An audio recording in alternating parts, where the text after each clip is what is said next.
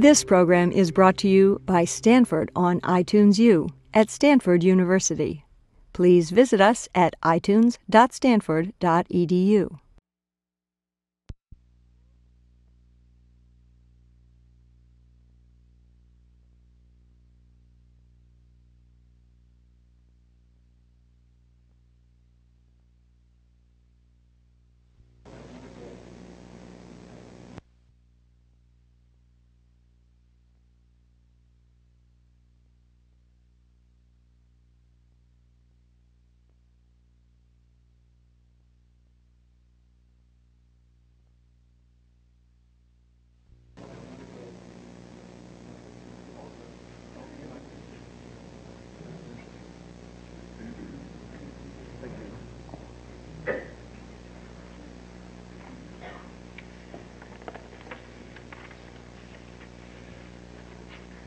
My name is David Holloway. I'm the director of the Institute for International Studies, and on behalf of the Institute and also on behalf of the Hoover Institution, which is co-sponsoring this lecture, I would like to welcome you all here this afternoon. The subject of the lecture, Russia in the 21st Century, could hardly be more topical. Where is Russia going is a question that has preoccupied Russian thinkers for centuries, but it has a particular relevance today in the wake of the financial crisis that shook Russia in August of last year and seemed to mark an end of at least one phase of post-communist reform. The question of Russia's future is further sharpened by the current political crisis and by the looming prospect of parliamentary elections in December of this year and a presidential election in the summer of next year. And to address this question, we have a speaker who has been centrally involved in the politics and the policies of the effort to redirect the course of Russian history. Anatoly Borisovich Chubias graduated from the Tolyatti Institute of Economics and Engineering in Leningrad in 1977. After working as an engineer for 5 years, he lectured at that institute in the 1980s. In 1987, he helped to establish the Perestroika Club to promote democratic ideas. In 1990, he was appointed to the executive committee of the Leningrad City Council, where he served as the mayor's chief advisor on economic policy. And then, in November of 1991, after the failed attempted putsch in August, Yegor Gaidar chose Anatoly Chubias to head the Committee on State Property Management of the Russian Federation, and in that position he worked out a program for privatization of state property and directed the implementation of that program. He remained a member of the government even after Gaidar was replaced as Prime Minister by Viktor Chernomyrdin, and he became first Deputy Prime Minister in 1994 with responsibility for economic and financial policy. In 1996, Anatoly Chubias applied his formidable organizational skills to Boris Yeltsin's election campaign, playing a key role in the success of that campaign. He rejoined the government after the election, serving first as the head of the presidential administration and then as first deputy prime minister and minister of finance. He was dismissed from government in March 1998, along with the whole Chernomyrdin government, and since then he's been chairman of the board of the Unified Energy System of Russia company. So Anatoly Chubias has been a leader in the effort to move Russia to the market and to democracy. As an architect of economic reform, as negotiator with the international financial institutions, as a political manager. He has been a central figure in the political battles that have surrounded reform, and thus is ideally placed, I think, to address the vitally important question of Russia's future. Anatoly Borisovich, we are delighted to have you here at Stanford.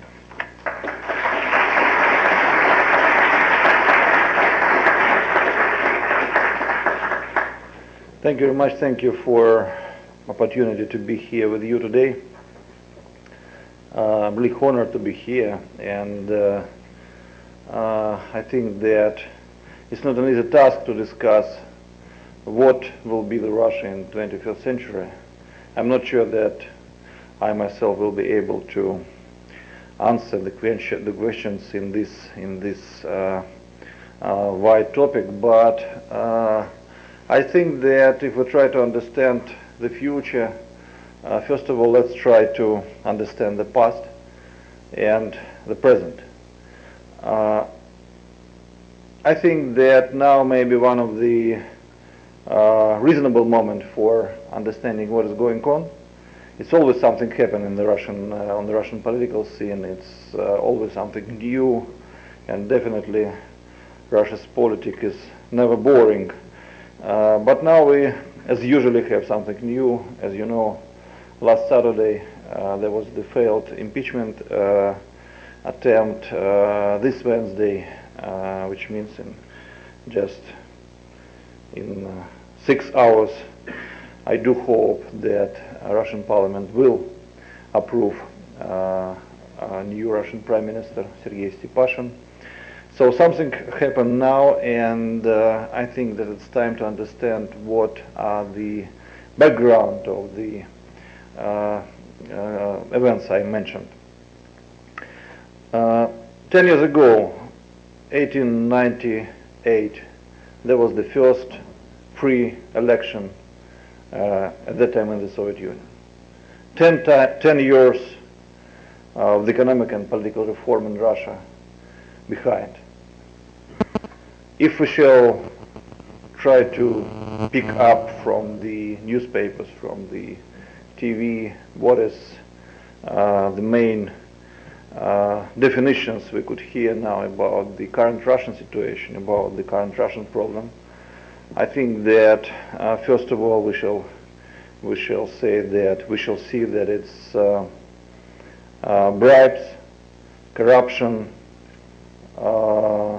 political uncertainty, low standards of living, unstable political situation, and we could add a list of the negative definitions, which is almost daily printed in both Russian and American newspapers. And I couldn't say that it's false. Unfortunately, most of these negative features is true. They really took place in Russia. But at the same time, I'm sure that we have to see the whole picture. So at the same time, what is also the true is that what we have now in Russia is the Russian constitution, is the private property, is the freedom and freedom of speech, is the dividing of power,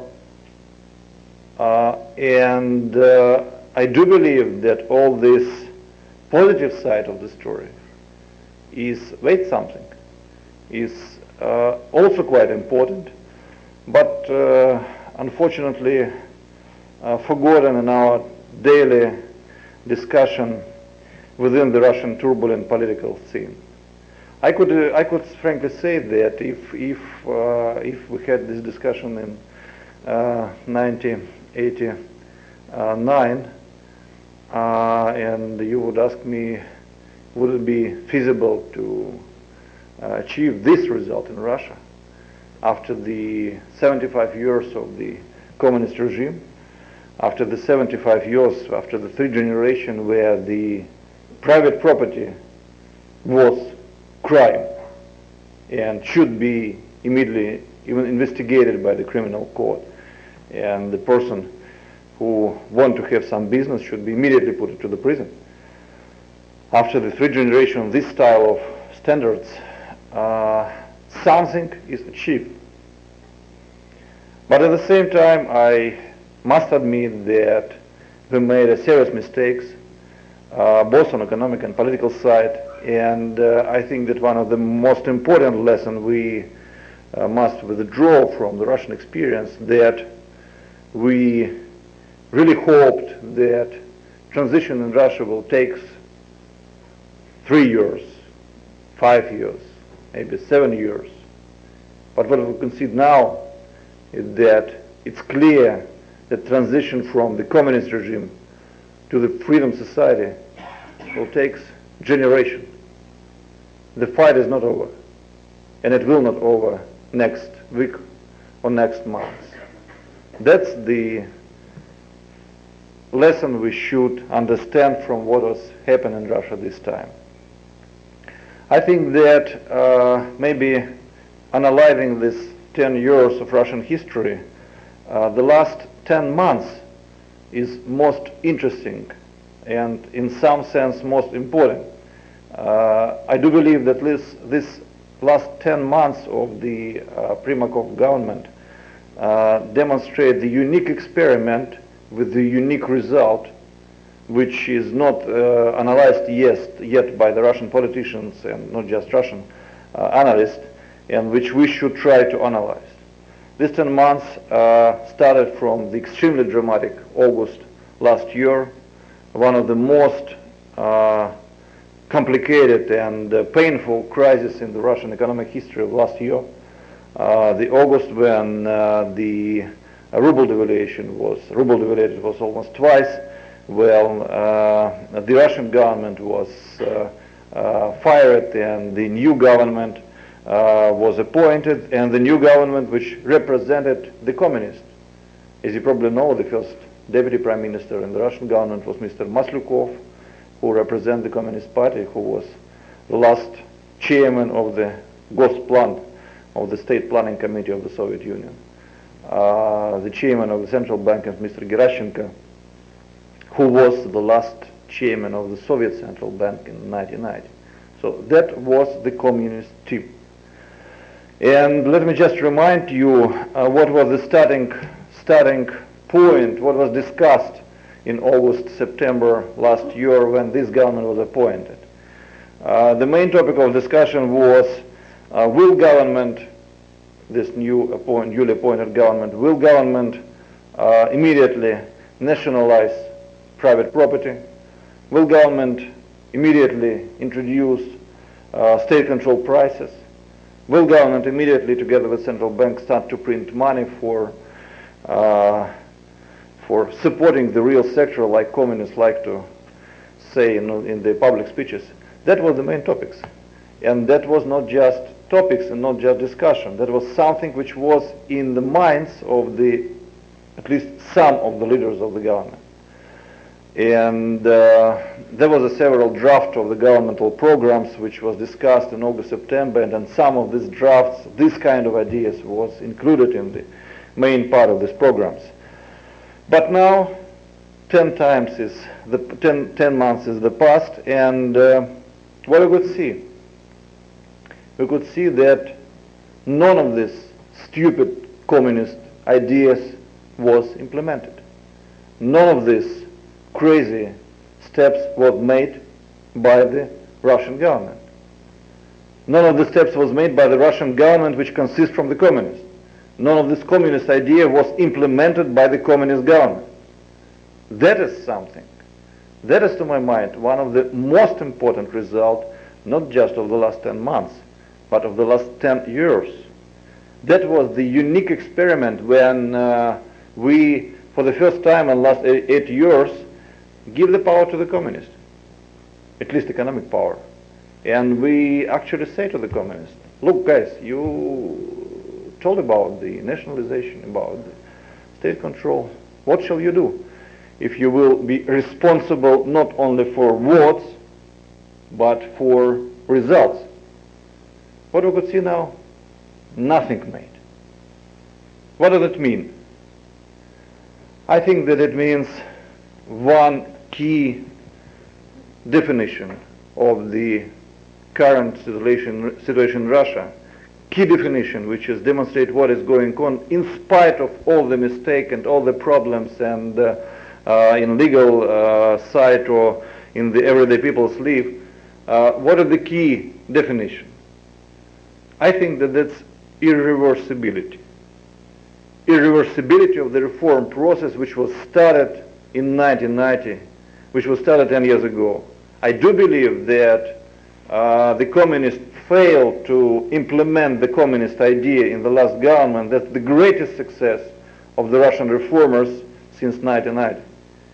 There is one important feature in Russia which is differ from the transition countries in Eastern Europe, in let's say Poland or Czech Republic or the Baltic states. In all of these transition countries, for this last 9 years or 10 years, there was several shifts from the right to the left. We had a number of examples of this kind of shifts, and we had, I don't know, let's say in Poland, Mr. Leszek Balcerowicz, who was Polish Prime Minister in 1991, starting the economic reform and Polish shock therapy. Then he was dismissed. And now in Poland, we have the post-communist president Aleksander Kwasniewski and Leszek Balcerowicz, who is deputy prime minister responsible for the macroeconomic situation in the country. So after the several shifts to the right and left, finally they able to operate together. And it means stability in the country. We in Russia never had this experience till the last 10 months started. We in Russia, for the whole 8 years, had the whole responsibility on the shoulders of the reformers. The whole responsibility of the shoulders of Igor Gaidar and myself. If you will follow what was the main slogans of the communists on the demonstration of the 1st of May this year, the main slogans was appeal to President Yeltsin to fire, or better to put to the prison, Gaidar and Chubias. Gaidar was not in the government for 7 years. I'm sorry, for 6 years. But still they love them and myself very much. It means that sooner or later they need to be responsible for what's going on. And it was made in August after this dramatic August coup. So that is the first resume I would like to defend and to argue. I do believe that this last 10 months in political terms, in economic terms, was the unique experiment which demonstrates, despite all the problems and all the mistakes, which demonstrates that what was done in Russia is serious. What was done in Russia could not be reversed. What was done in Russia, it's not for weeks or for years. That's forever. That's forever, because there is no political force in Russia who really able to get country back. What are communists dreaming about now? What are they speaking about now? What are they trying to do now? Nationalization? No, it's impossible. They only try to renationalize some private companies, but not all of them. Are they dreaming about nationalization, but they could not implement it? They're dreaming about censorship, but they are not able to implement it. They only discuss the idea of some kind of the public councils on TV and on newspaper, which will control some moral standards. That's how they call it. But that's also it's also only the part of the communist ideology where they're really able to implement. So I think that these last 10 months demonstrate these extremely important lessons if we analyze the economic and political side of the story. At the same time, I know that there was a lot of criticism against Yeltsin's decision to dismiss the government. I know that both in Russia and here in the West, it was a lot of analysts who said that there was no reason for firing the government, and it's very strange, it's always unpredictable. Yeltsin made this strange decision. What was the reason? Nobody knows. The political situation was very stable. There was no economic catastrophe, so why he did it, it's absolutely unreasonable. I can't agree with it. I can't agree with it because my understanding that the basic reason for Yeltsin's decision was fundamental difference in the attitude toward communists between Yeltsin and Primakov. That is something very deep and very important, and that is the basic difference in Yeltsin and government's understanding of what should be done. I think that the specific governmental political role, which really lead to the type of the political stability was based on the step-by-step improving the communist role in the major Russian political institution. The communists increased their position in State Duma, in the government, in the upper chamber of the Russian parliament, in the Federation Council. And if Yeltsin would not make this decision now, I don't think he will be able to make this decision ever. And I do believe that on the next presidential election, we would really have to choose between two candidates, one of them almost communist, another is communist. And I do believe that now, after this decision was made, we, maybe for the first time in the last 2 or 3 years, finally could achieve the real presidential strategy. I mean the strategy for the presidential election, the year 2000. There is no doubt that the presidential election will happen in time. There is no doubt that the parliamentary election in Russia will happen in time in December. Just one thing is unclear, is that if tomorrow's Stepashin will be approved, it means that it's okay, and parliamentary election will happen in December.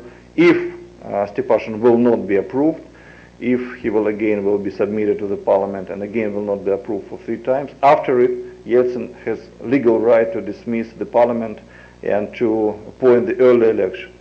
But this topic I know discussed here in the West, but it's not discussed in Russia. It's absolutely clear that the parliamentary election will happen in Russia and presidential election will happen in Russia, which is also one of the fundamental results demonstrating the changes in the political values and political standards in Russia.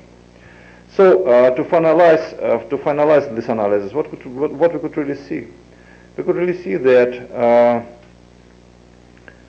this 10 years experience of the transition in Russia become maybe one of the most dramatic, complicated, and painful comparing with the Eastern European countries or the Baltic states. We could see that this 10 years transition time in Russia bring a lot of serious mistake which was made by ourselves, but at the same time we must see that what is achieved is the real irreversibility in the dramatic and complicated transition period. I do believe that that is the analysis of the past, that is the analysis of the past 10 years and 10 months, which brings us some understanding of the possible future. I don't believe that communists could win on the Russian presidential election in the year 2000. I don't believe that Zyuganov have any chances to become Russian president in the 21st century. But I do understand that the Russian transition is not finished. I do understand that we shall need a lot of additional, extremely complicated and painful economic and political decisions, which sooner or later will be made by the new Russian government, by the new Russian parliament, and by the new Russian president, which will happen in the 21st century. So that is the analysis, which may be not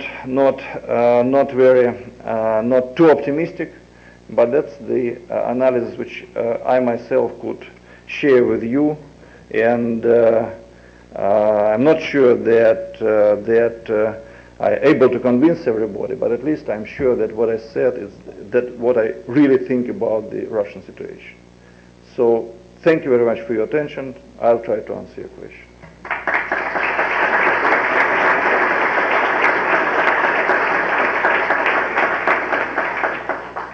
I will recognize those who want to put questions. So, yeah. My name is Svetlana Kovac. I'm a PhD candidate. I wanted to ask you the following question. In your time as First Deputy Prime Minister and President of the Staff, you'll be remembered among many other things for your efforts to strengthen the state by increasing regional compliance with federal law. So first, I'd just like to ask you if you could comment on which acts supported by you were most successful in bringing these regions under central control. And second, if you think that these successes in improving the center's control over the region has been preserved by those people who came after you. In other words, does Moscow in 1999 have less control over the region than it did, let's say, in 1997?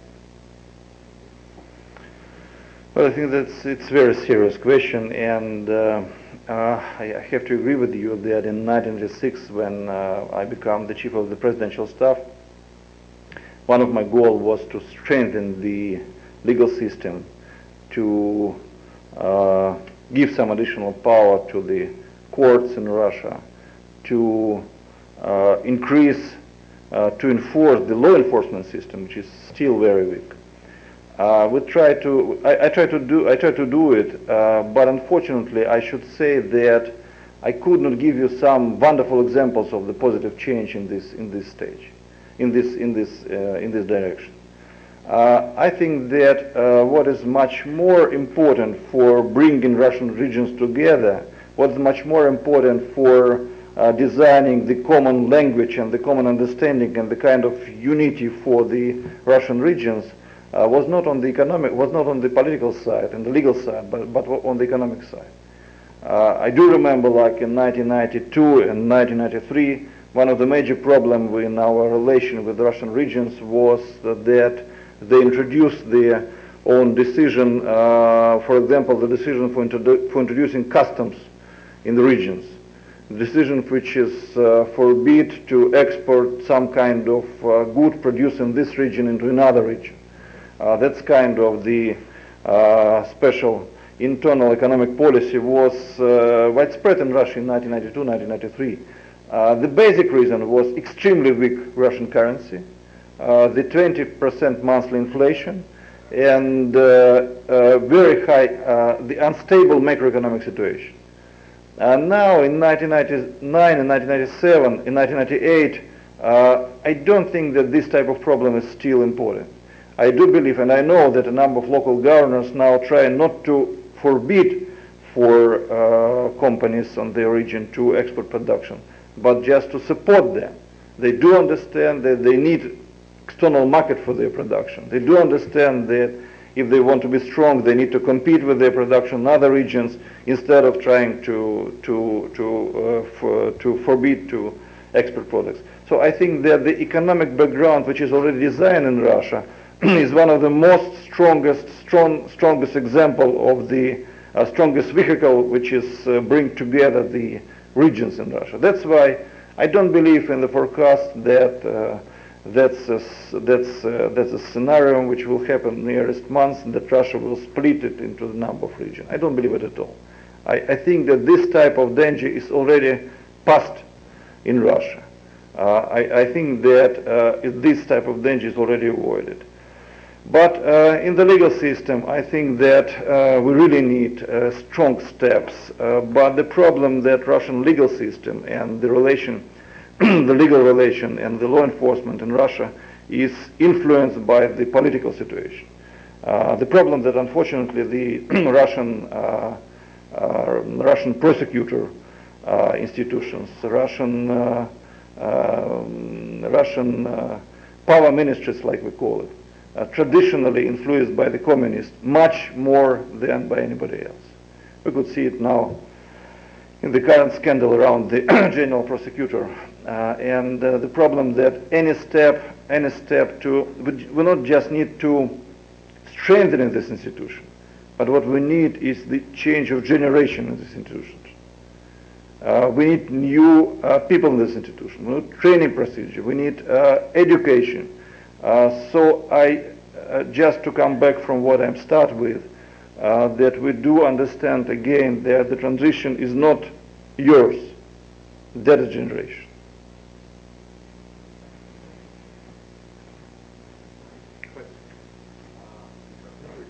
Can you take the microphone? Mr. Chubias, how do you explain the fact that the liberal forces in Russia seem to be, thus far at least, unable to bolster significant political support among the masses? And in this context, how and who do you think would be able to implement the obviously necessary further economic reforms in the country? Thank you.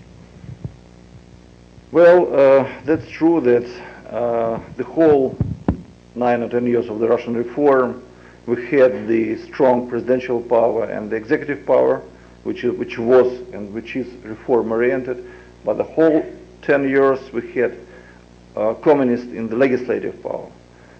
And that was both on the federal level and on the local level.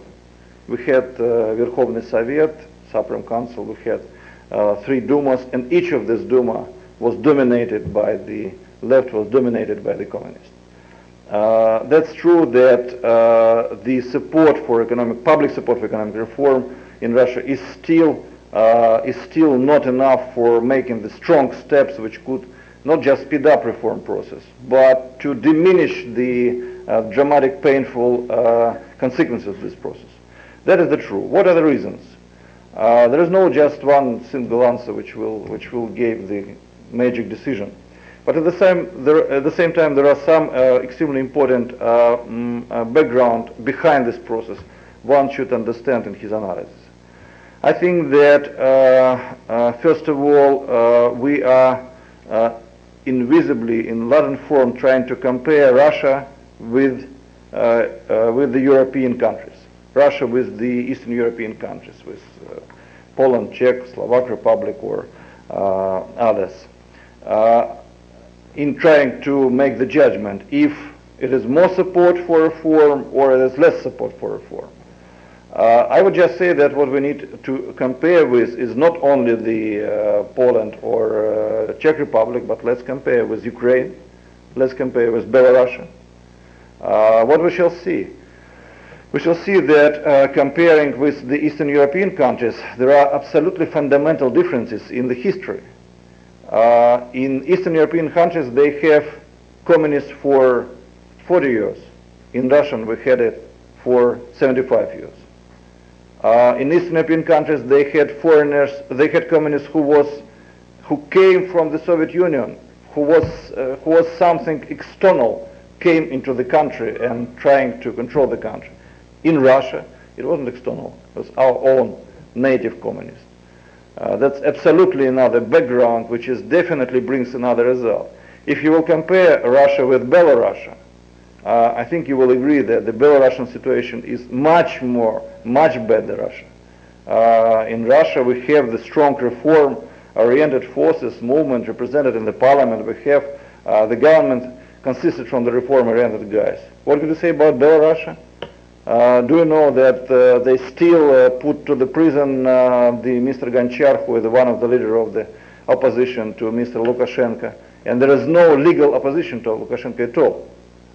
In Belarus, communists and Lukashenko control everything, but Belarus and Russia have much more common background than Russia and, let's say, Poland. That's the fundamental historical reasons one should understand analyzing this issue. But there are some very specific issues which also important. One of them I will remind you. We have very interesting specific process in Russia on the election. The low wages, low educated, poor people in Russia are much more active in the election process than anywhere in the world. And they're not just much more active, they traditionally oriented to support communists. If you, in the day of the Russian election, if you will go to the office where the election is going on, the election usually starts, let's say, at 8 a.m. If you will go at 5 a.m., you will see the queue of the old ladies who are waiting their turn to vote for communists. It's still now the same, absolutely the same style. They did it 50 years ago, they did it 40 years ago, they do now the same. Will you ask him, do they like Chubias? Do you know what will be the answer? I don't know enough English for saying what you will hear in this case. So that's the specific feature of the Russian situation. But at the same time, take it in seriously, I could say that we now try to change our strategy for the parliamentary election. We are not just by party, but we are designing the new liberal coalition, right course, which is united at least 6 parties which before ran the election separately. I don't think that it's a very easy task for us to overcome 5% barrier, but we will fight for it. And I could say that the parties which is now united by the right course movement on the last election together get 7%. It means that there is a real chance now, within all the difficulties we have in Russia, nevertheless, to create the real reform-oriented liberal fraction in the Russian Duma.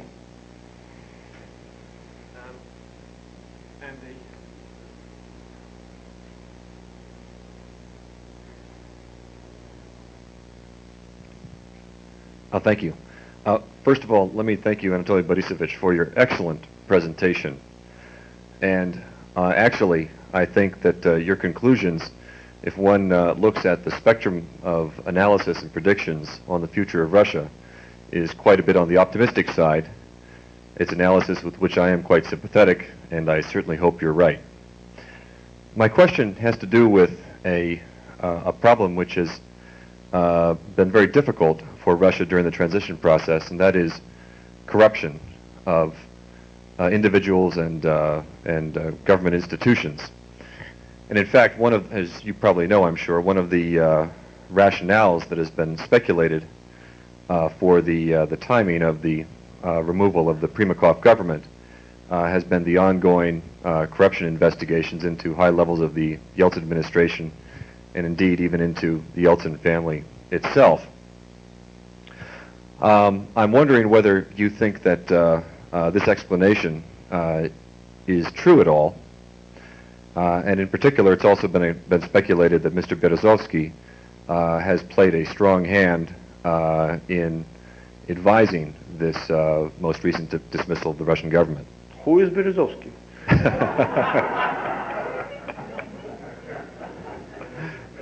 David can explain.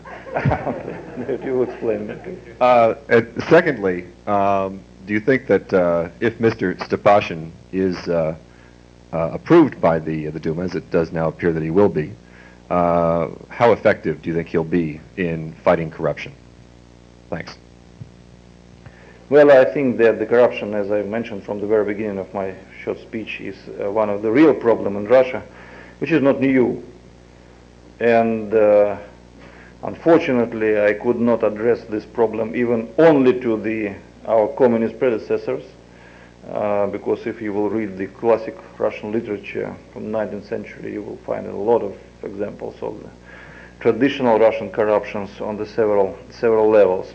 That is true, and that is true now, and that is a problem which is undermining the credibility of the efforts of the new political forces in Russia. But what is also true, that is one of the best resource for any kind of political attack which could be implemented.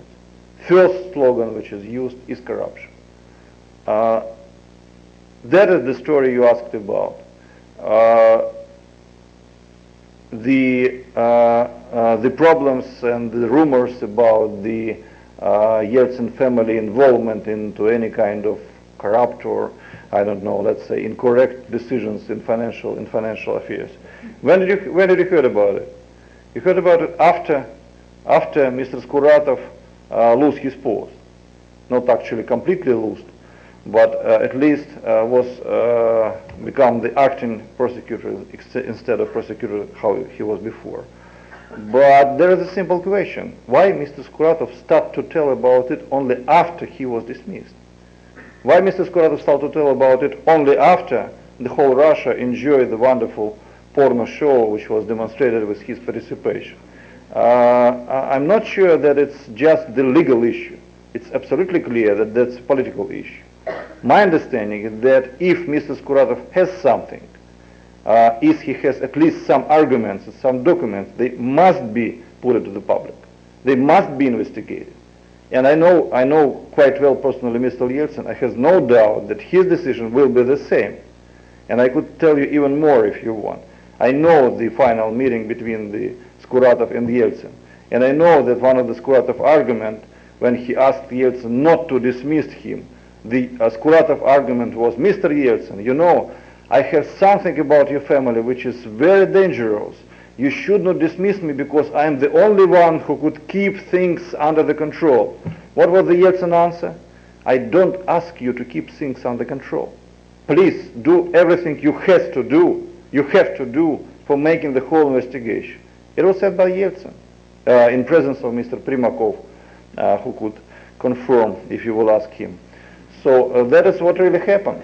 That's just one example, but we could give a lot of examples of this type.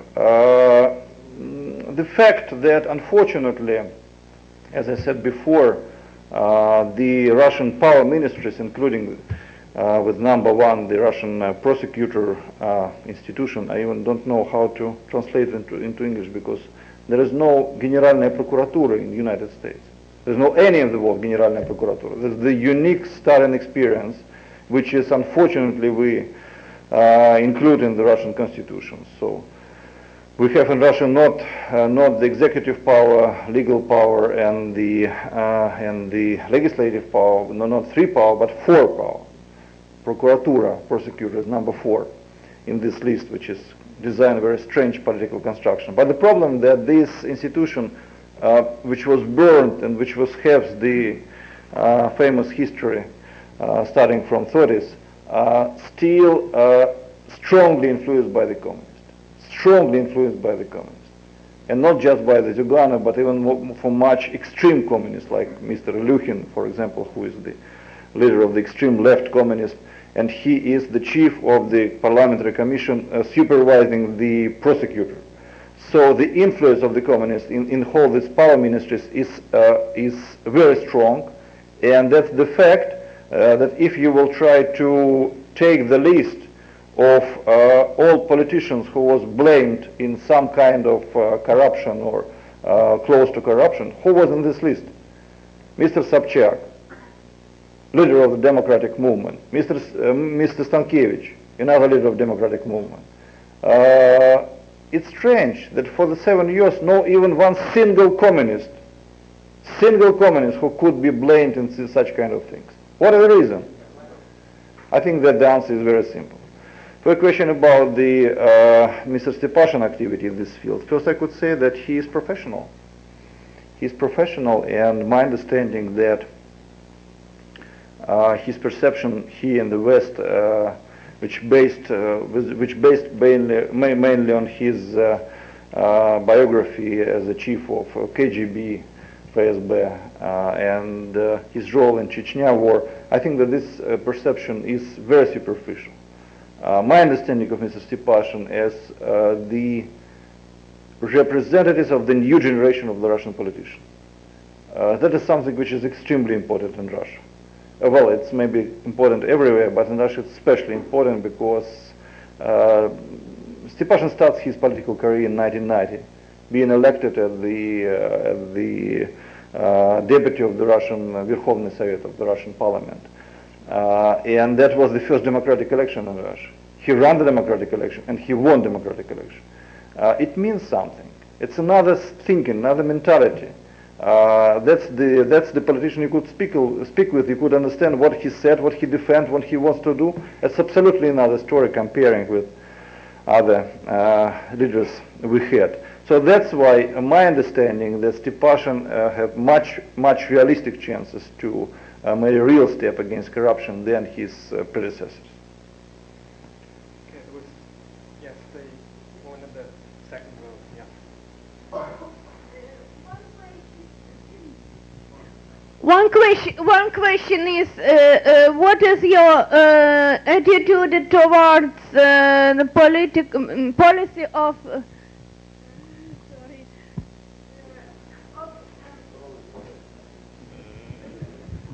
Maybe better without mic. I'm sorry. Policy of Yabloko and Mr. Yavlinsky, and what are the differences between your policy and Mr. Yavlinsky policy? Well, that's a question you will get different answer if you will ask me or Mr. Yavlinsky. We have number of common understanding and number of extremely important differences. The problem of Yavlinsky is that he is very good. He has nothing to be criticized with. He do nothing bad for last 8 years. He made a lot of statements, and all of the statement was positive. He could not be responsible for some kind of the negative decision because he did not make decision at all. I myself could even only dream about this type of political position, which is unfortunately already a little bit too late for me. If we take it more seriously, the fundamental problem with Yavlinsky is that his role in the political process in Russia is very questionable. His definite pluses connected with the minuses very deeply. He is a Democrat. He is reform-oriented. He is sometimes even liberal. But if you will follow the voting in the Duma, and if you will compare the voting of the Yabloko and the voting of communists, you will suddenly see that it's 90% the same. 90% the same. Look at the impeachment last Saturday. Look at another decision. What is Yavlinsky logic? It's not because he is communist. It's not the truth. He's a modern and not crazy guy. But what is his logic? His logic is very simple. He is reflecting what his electorate wants to hear from him. Definitely it's much easier to say, look at this terrible government, look at this terrible reformers. They ruin the whole country. They can't pay wages. They destroy the Russian economy. If I would be prime minister, I would make everything much better. It's very simple, but it's very acceptable. It's a wonderful position, and in this position he could never be united with us. That is the problem. He could never be united with us, not because we have some fundamental differences in the vision of the future of Russia. No, it's not the truth. He could not be united with us, not because we would not agree, but he could not be united with us because his main background of his political energy is the criticism against us. That is the background where he lives. If he will say, Grisha, look, it's absolutely crazy. The communists are very strong. We should be united because it's not a question of Anatoly Chubias and Grisha Yavlinsky. It's something a little bit more serious than me and you. Let's do something together. Let's try to be united. Let's try to make something. What will be the answer? No, I will lose 3% of votes. I cannot do it. So that's the logic. That's the logic. You could criticize or not criticize it, but unfortunately that's the logic. And that's not just the type of decision he made, but that is the essence of Yavlinsky. When in 1996, after the first round of the presidential election, we had an awful situation,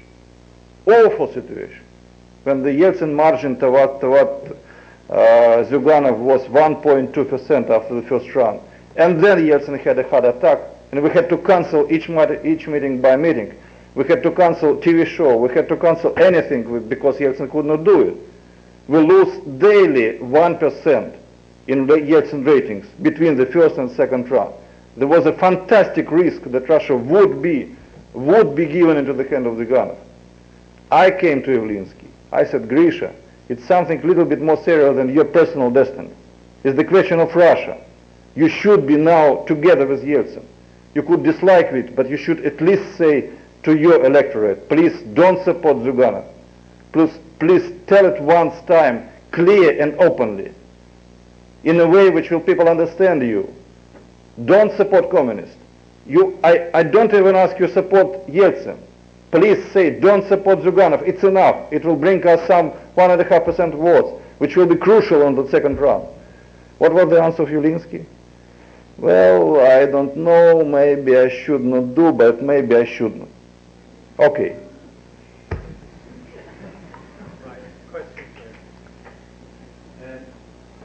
Some people think of this year until the next, until the presidential election as a long year in Russian politics.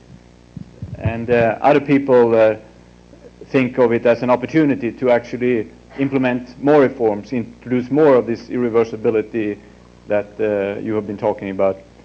what is your view on this? And if you believe in, to some extent, in the latter option, in which areas do you think one can really introduce irreversibility or at least reduce the slight reversals have been over the last few years?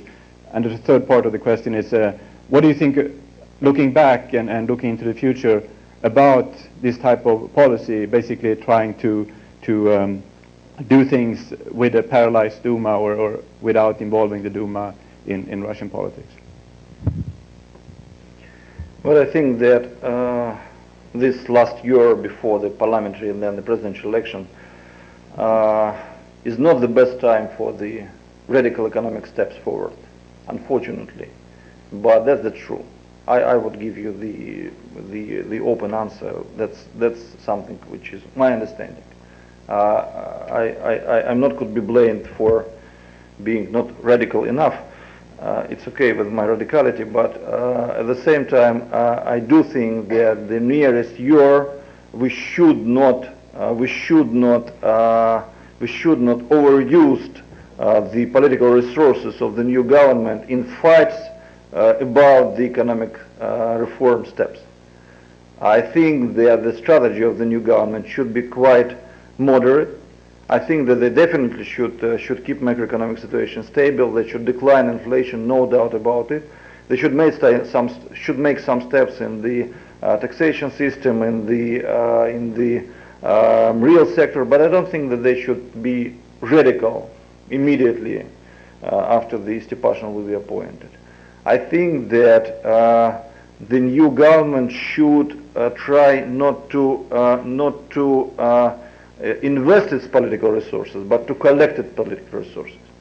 Because if this government will really be reasonable, will really be modern, it means that, as I said, we finally get the real presidential strategy, the real strategy for the presidential election for the year 2000.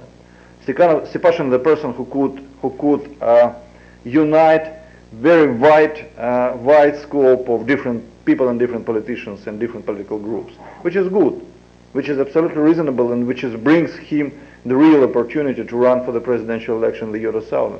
I think that we should do it, and I do believe that this task is more important than the task to liberalize the Russian electricity market, which is very important for me as the chairman of the energy company. But nevertheless, let's do it immediately after our success in the presidential election. And as far as the second question you raised. Well,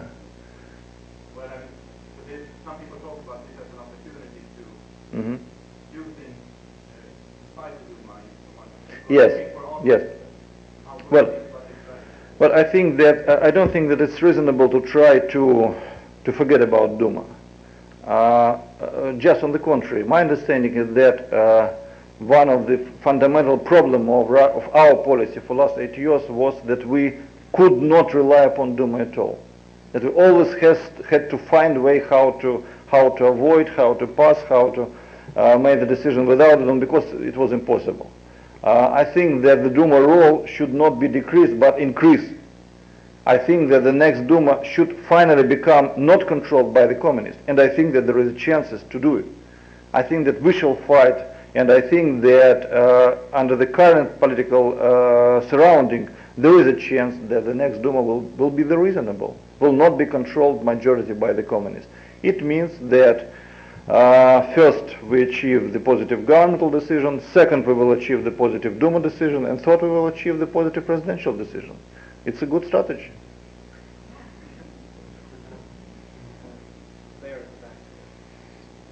Mr. Chubias, I can shout, thank you. Would you please comment on the success or lack of success of privatization?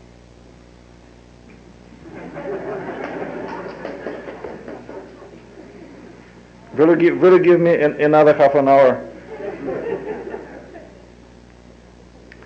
Well, if I'll try to give you the short answer, I see that it's a lot of people in the audience who would like to raise the question, so I must be quite short. I think that the list of the mistakes and the list of the negative aspect of the privatization in Russia is very long. When I ask you about another half an hour, I just mean to name the whole list. But without having this half an hour, I could say that it's only one advantage of Russian privatization. The advantage is that it has happened. There is private property in Russia. There is private property in Russia. And there is no political forces in Russia who could be able really to get this property back. I consider as my personal best political success in the whole my political career the Zyuganov statement, which was made before the presidential election in the beginning of 1996. When Zyuganov said that if we will really try to nationalize all private property in Russia, the whole Russia from Kamchatka to Kaliningrad will be fooled by the automatic gun shootings. That's why we will not do it. That's stated of Zyuganov. I think that that's my best political success for all my political career. Right, over there. I would like to ask you, Mr. Chubias, I would like to ask you a very peaceful question. We are working on the book, The Anatomy of Russian Defense Conversion. Russian defense conversion did not happen. It's very dangerous not only for Russia, it's very dangerous for the whole world. This book appeals to the Western countries to assist Russian defense conversion. My questions are, does Russia need Western assistance in defense conversion now? If yes, what kind of assistance? And whom should this assistance to be directed? To the state government or to each former defense enterprise? Well, when you're saying that Russian defense conversion has not happened, my understanding is that that is true and that is untrue simultaneously. That is true in terms of that Russian former military companies are not convert themselves into the real market and not find their place in this market.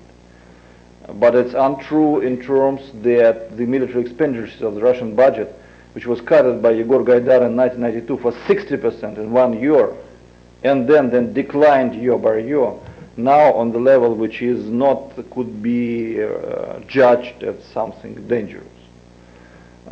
In these terms, there is a military conversion in Russia.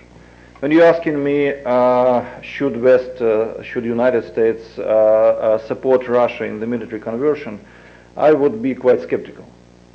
I don't think that there is a real chance for the West to pay for the conversion of the military companies in Russia. But I think that there is something which is much more important than support. That is just the equal condition for the competition of the former Russian military company in the Western market. Let me give you just one example. That's the space launches. Krunichev company, the sea launch program and others, where the at least 15 biggest Russian former military company now find their place on the real market, where the Russian technology is excellent and they really could compete, and where Russia and United States are the only leaders in the world. Probably you know that this program is completely stopped by the American authorities.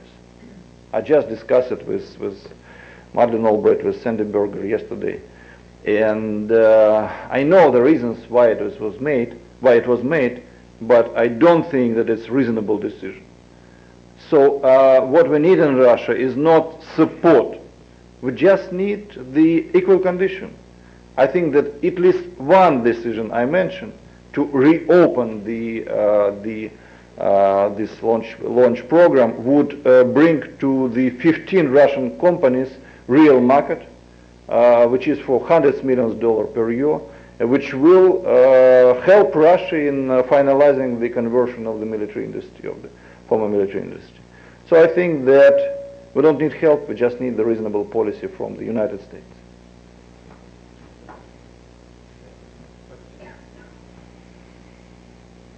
Could you give us any insight into what happened in August of last year? Was devaluation inevitable?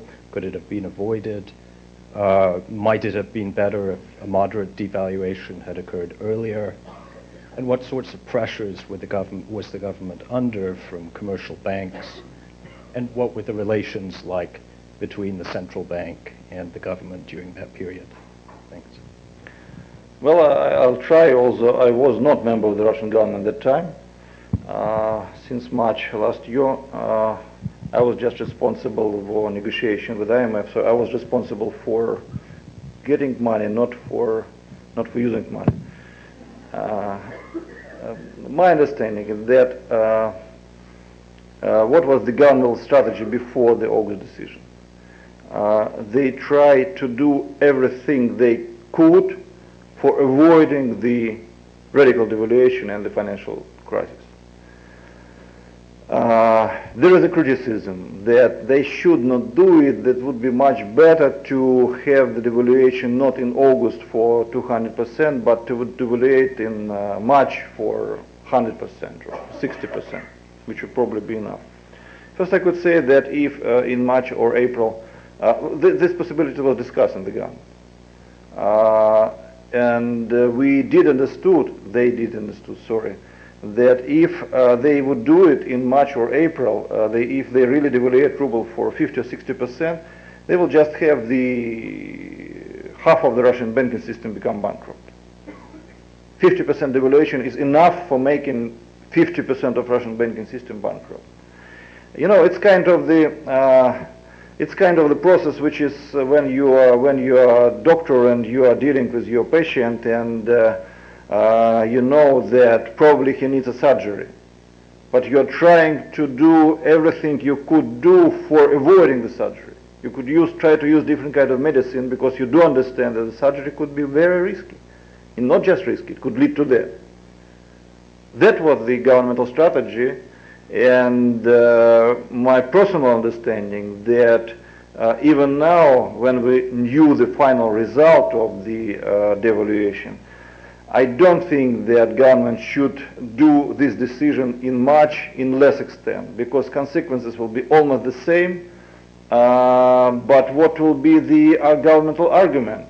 What government will say to the millions of the citizens who lose their money in the banks? Why do you do it? We do it because we think that probably in some months it will be worse. I'm not sure you will be happy if you will lose $100,000 in the bank because of the governmental decision. That maybe if we would not do it in 3 months, it would be even worse. So that's very a questionable issue, and I think that it will be a number of research. But my initial understanding, this side. But at the same time, what we could see after the August crisis. The August crisis itself extremely dramatic in political sense, in economic sense, especially after the 1997, which was the most successful year of the Russian reform. 1997, when we finally paid all the wage arrears to the 100% of the budgetary workers in Russia. 1997, when we paid all the pension arrears for the 100% of Russian pensioners. 1997, when we finally achieved the first economic growth in Russia. Very low, very slight, 0.4% increase of GDP. But that was the first plus in the Russian history. And after these positive things, this Asian crisis, this fall in prices for the oil, gas, and Russian exports, and finally this August crisis. So it was extremely painful and dramatic, again, economically and politically. But what was the outcome of this crisis? How does economy reacted on this crisis? You probably know that if you will compare the industry production in Russia first quarter 1999 with first quarter 1998, you will see the increase. The second increase in Russian industry production. What are the reasons? The reason is devaluation. Because of the devaluation, we really could enjoy the increase in export. Because of devaluation, we really can enjoy the substitute of the import. Our calculations demonstrate that it's about between 15 and 17 billion dollar internal domestic demand, which was reallocated from the import goods into the domestic produced goods. It brings positive impulse to the food industry, to the agriculture. What should government do in this situation? They should make a lot of institutional steps, support this rechannelizing the money flow. They should fight with the criminals who are not allowing for peasants from rural areas to bring their products to Moscow, to the market, because it's almost impossible to do because of different criminals who block this market. Government should help to destroy these criminals because it will bring double effect. Unfortunately, they didn't do it. Nevertheless, the fundamental reaction of the Russian economy on the devaluation was positive. It's one again side that despite all the problems, the type of economy start to behave now is absolutely reasonable and pragmatic. Economy behave much better than the government wants it to behave. Yes.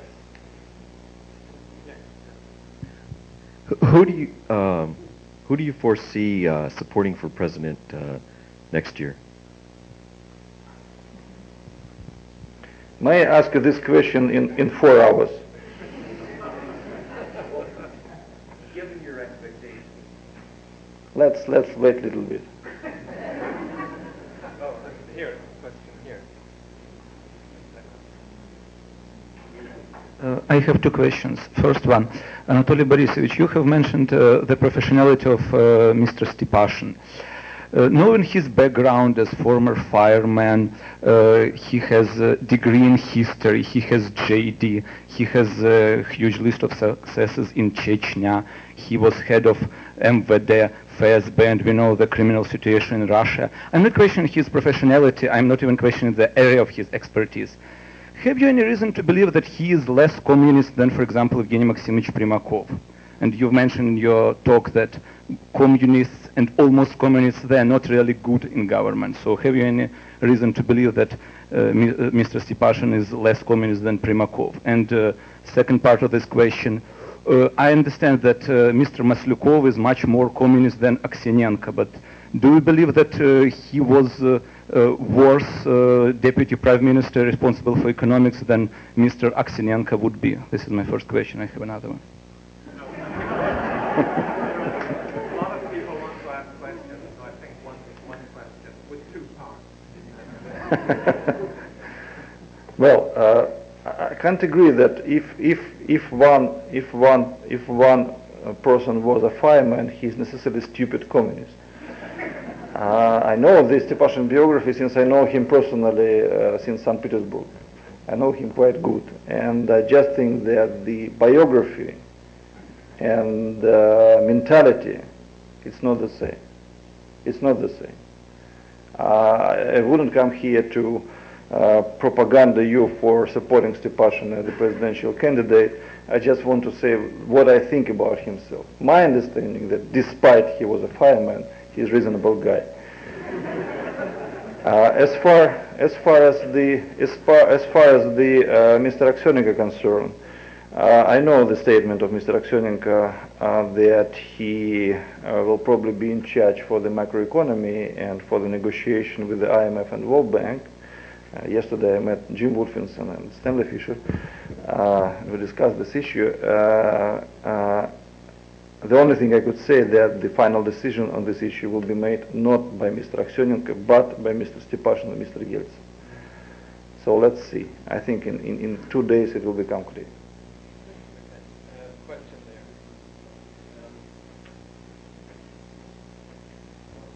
there.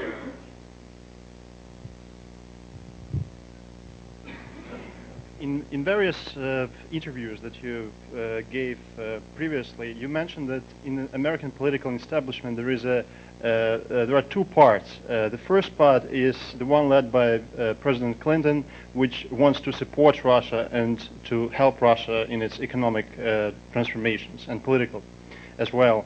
And the other part is led by influential Republican congressmen who want to weaken Russia, and that's the way they think it will satisfy or correspond to American national interests. Now, after the military intervention in Kosovo and the NATO's operation right now, there is, it seems to me, a growing consensus among the Russian people that there is only one political establishment left in the United States, which is basically aimed at making Russia weaker on the international arena.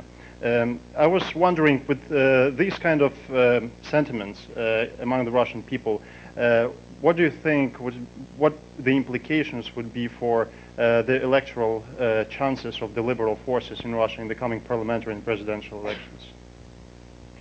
Well, there are real two camps or two different understanding of Russia's role in American policy, which exists in the United States. That's true. That's true. It's a little bit strange that Republicans, or at least some, well, it's not absolutely clear. I wouldn't say that Republicans is always for the weaker Russia, Democrats is always for the strongest Russia. But there are something in your question. I just don't think that, you know, that, well, let's take this end of your question. Let's take the influence of the Serbia decision and the consequences of that decision.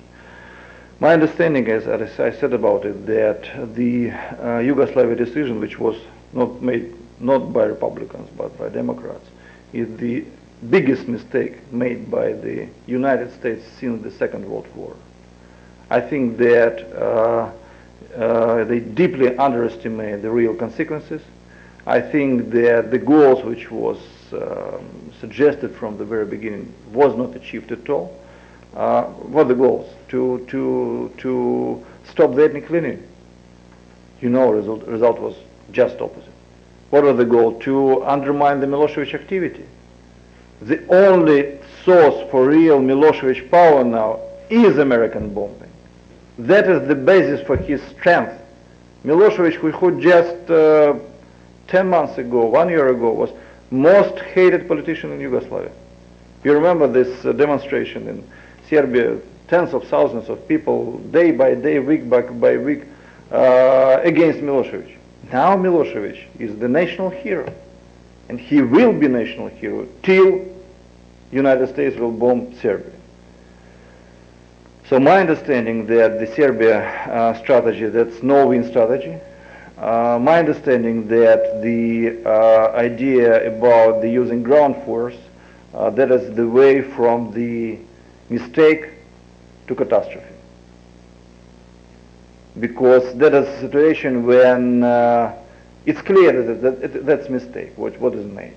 It's clear not because of the undermining the Russia-United States relation, but it's clear because of day by day you've got the new extremely negative outcomes of the decision.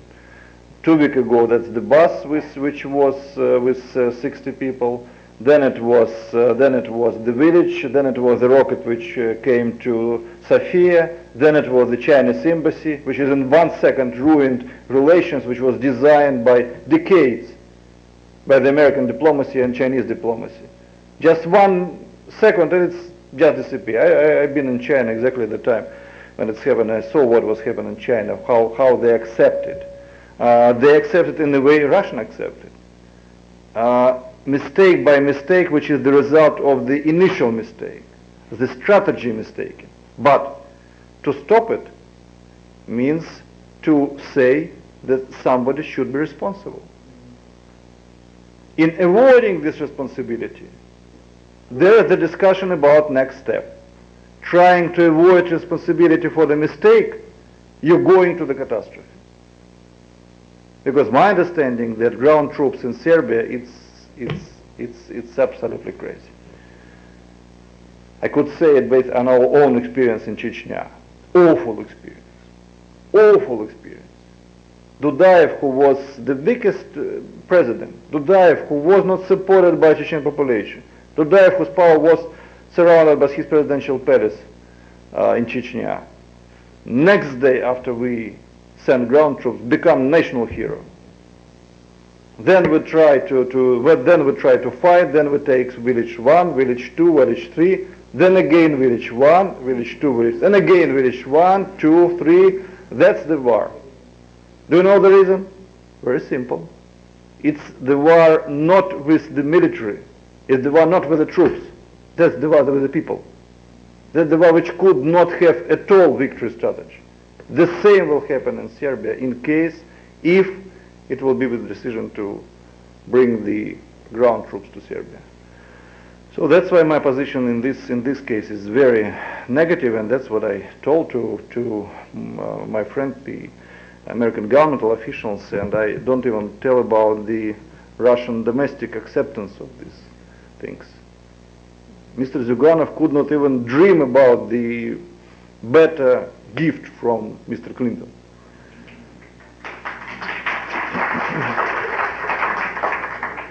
Two more questions, I think. Yes, you had your hand up before.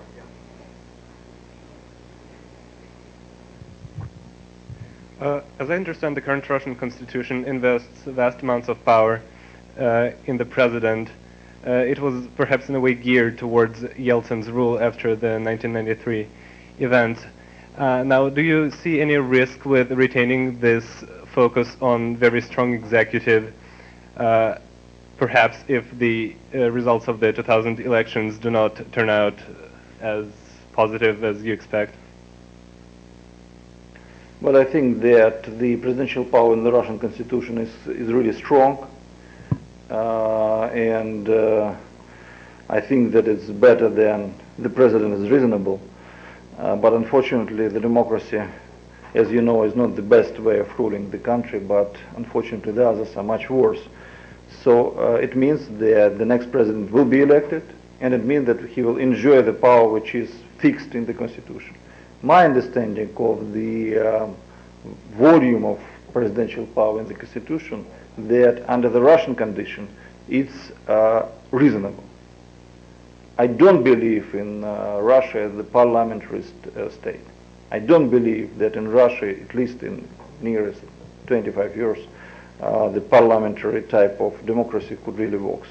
I think that Russia, in this terms, much more close to the French or United States system, which is for Russian consistent reasonable.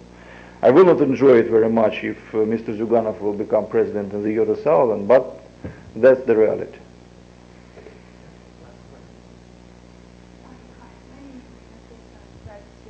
Department of Political Science. Thanks, I will. Okay, Mr. Chubias, you've answered a lot of my questions. The question that I do have is, I think, a little bit easier for you as an expert on the energy sector, but I think it's also very direct. And that is, what is the role of the energy sector in the political process of Russia?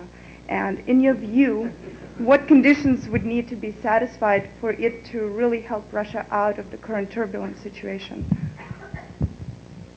Well, I read in Russian and even in American newspapers that I dismissed Primakov and appointed Stepashin and things like that, which is unfortunately not completely the true. But if we're speaking about the role of the energy sector, it's usually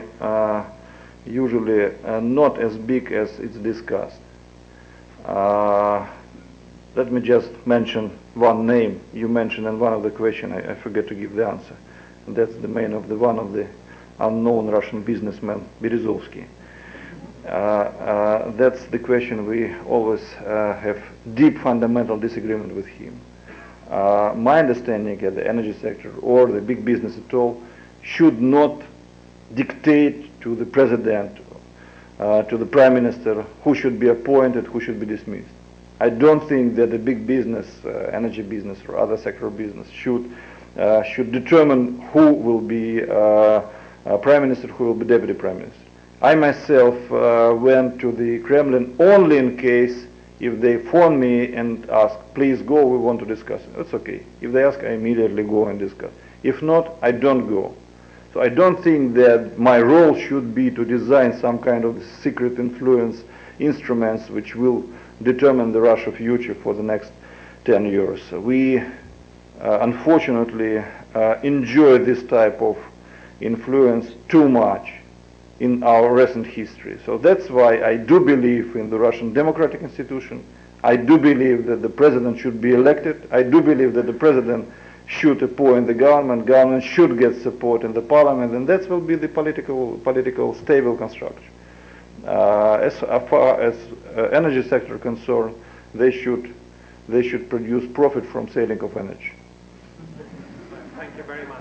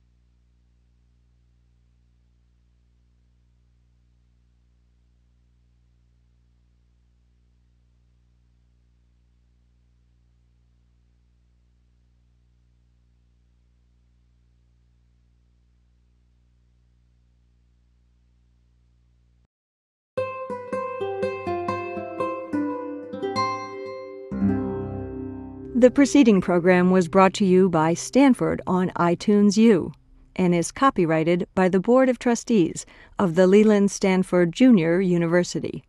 Please visit us at itunes.stanford.edu.